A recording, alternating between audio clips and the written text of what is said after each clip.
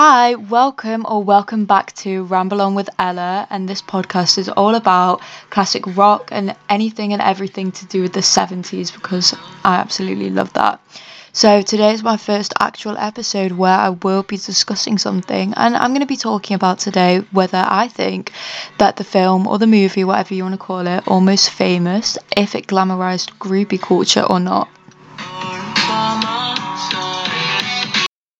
So to start with, basically, I got a mic because my friend Lily, who listened to my introduction, she was like, Ella, I can't listen to this because of how muffled it is. So I'm just testing it out with this microphone I got. I mean, I'm not sure if it's any good, but we'll give it a go. And also, I've had my second COVID jab, so I'm feeling a bit off. So we'll just have to see how this goes. But the reason I've decided to choose and talk about this topic is because I feel like the film captures the 70s perfectly, the good, bad and the ugly, and I feel like it's a great way to start off my podcast series.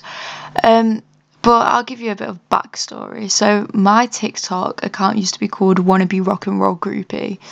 Now I have changed the name since. A lot of people on TikTok who are within like the 60s, 70s, 80s, etc. fandoms either, use the word groupie a lot or they despise a word. So personally, when I started my TikTok account in the summer last year, I didn't really think about the meaning behind the word groupie because the actual definition when it comes up on Google when you first type it in is a fan of a rock group who usually follows the group around on concerts. However, there are like negative, connotations of the word groupie, and basically it means someone who sleeps with rock stars, which it depends if you want to be associated with that or not. But when you think about how awful groupie culture was, especially to do with girls who were underage, for example, Steven Tyler, the lead singer of Aerosmith, this is all apparently, I can't really say if this is 100% true or not, but I mean, I found some sources online. So in 1975, Steven Tyler apparently convinced the parents of a 14-year-old, some sites say 16-year-old groupie called Julia, convinced her parents to sign over guardianship to him so that she could live with him in Boston. He was 27 at the time and dated and did drugs with her for 3 years until they eventually broke up after an unplanned pregnancy, which ended in an abortion, which obviously is disgusting and is vile. So that's when I kind of decided to think about whether I really wanted to, want to be a groupie when many underage girls and, even people who were of legal age to give consent were treated in this awful way by people they idolised. And to add to this, Iggy Pop, he admitted to this in a song, slept with a 13-year-old. On his 1996 album, he admits to it, and it basically talks about his involvement with the famous groupie Sable Starr. So the lyrics say, I slept with Sable Starr when she was 13, her parents were too rich to do anything. Now, I feel like back then this was classified as normal. I don't think you really heard much about it in the news or if it was publicised that much or not, but I feel like if any of this happened within the past 20 years or so, probably even longer than that, then there'd be so much hate and there'd be a lot of publicisation of these events in the media. And I did not know this about Iggy Pop or Steven Tyler.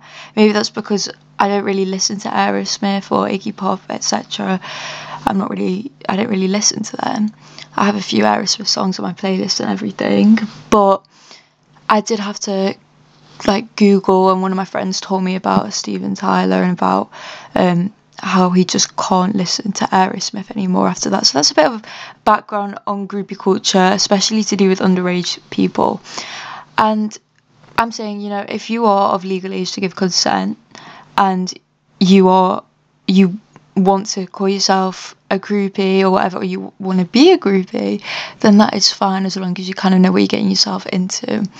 But a lot of these underage girls as well would have been manipulated by these men who they idolized and loved so much. So if you didn't know what groupie culture was, or you didn't know what a groupie actually was and how it is seen in a lot of these rock fandoms, then that was just a bit of an introduction.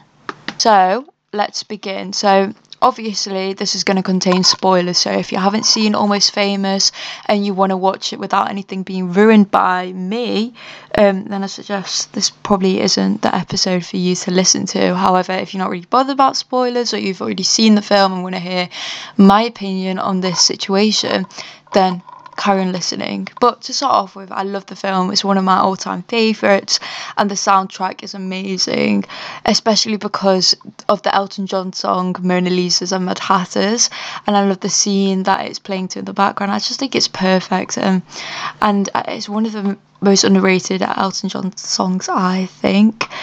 I also think that Stillwater is one of the best fictional bands created, and I love Fever Dog and love Thing, the songs that they perform in the film. And the whole vibe of the film is so nostalgic, even though I wasn't alive in the 70s, but this film wasn't filmed in the 70s, it was actually filmed in the year 2000, but they captured the whole 1970s feel so well. So the character I'm going to be discussing for the most part is Penny Lane. She is, the main groupie, or as she calls herself, a band-aid. But I think anyone who's seen the film realise she is actually a groupie. So to start off with, we don't actually know Penny Lane's age, but it wouldn't be a shock if she was underage.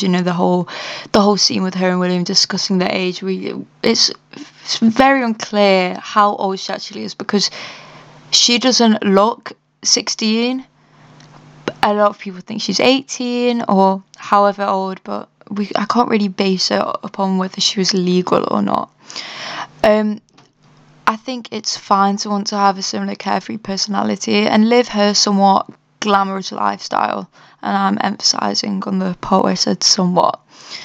I think she's a really sweet character, and I think by them making Penny's character so likeable and having, the distinct style and the Afghan coat, makes a younger and more impressionable audience look up to her. Because I know when I first watched the film, I wanted to live like her, I wanted to go touring with bands, but then when I started to rewatch the film more than once, then I realised how that they do show the dark side of it. But right now I'm just talking about how at points they do glamourise, groupie lifestyle and the culture.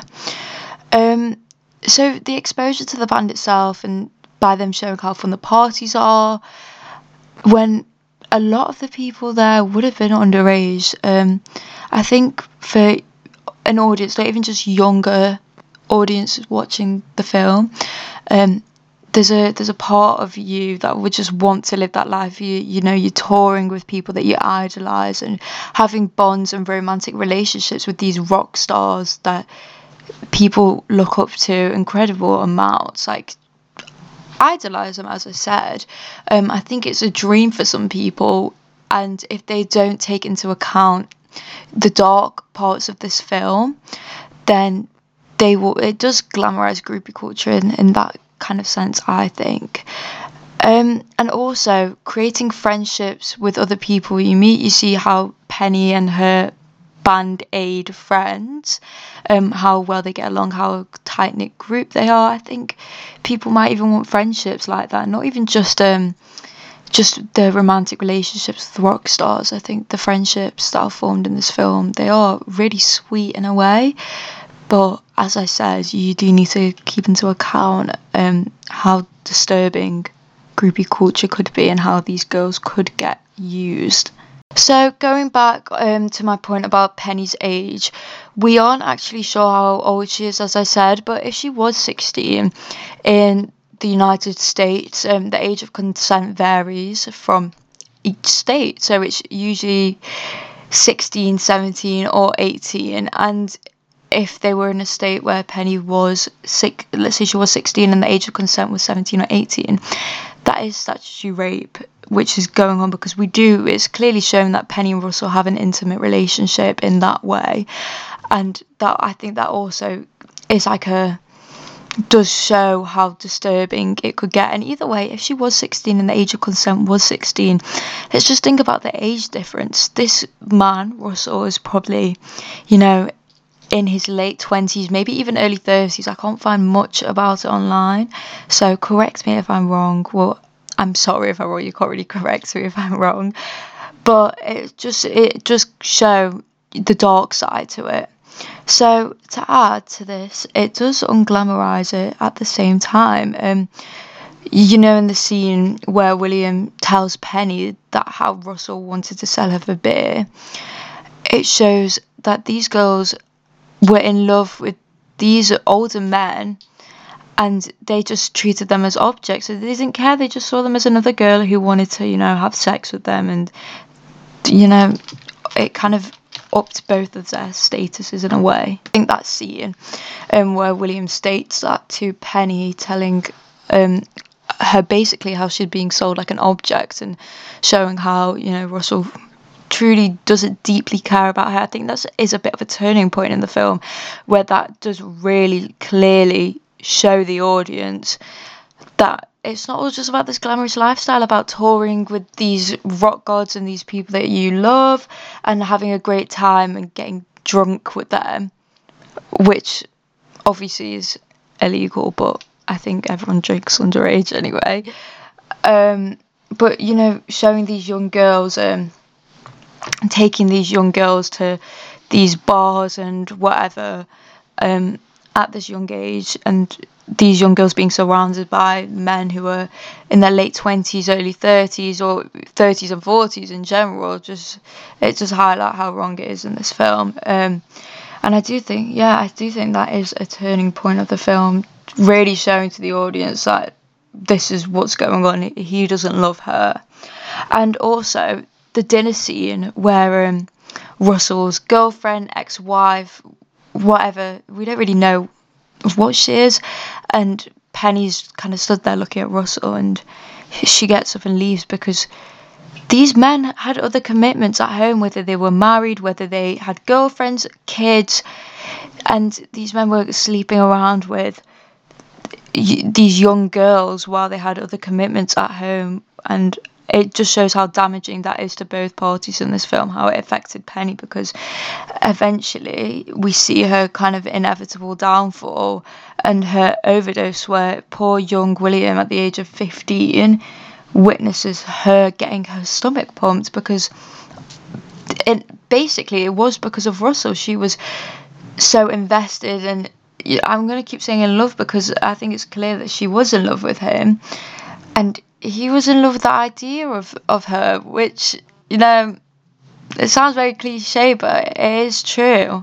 Then towards the very end of the film, we do see, Penny getting on the plane and leaving all behind, because it clearly got too much for her. And I think that shows perfectly how these situations would end. These girls would follow these older men around, and if they were of age and they had the same idea, it was a bit of fun and everything, then they wouldn't get hurt. But these men really, really took advantage, because they knew how much these girls were obsessed with them. And it is very sad, because this is how I'm assuming many of these stories would end.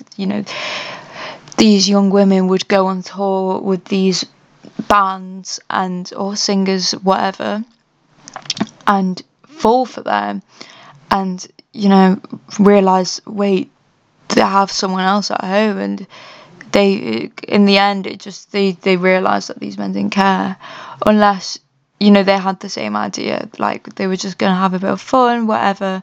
But it's never the young girls' fault who get involved with them. It's the men that take advantage of them. So, all in all, I think that Almost Famous does a great job of showing the good, bad, and the ugly.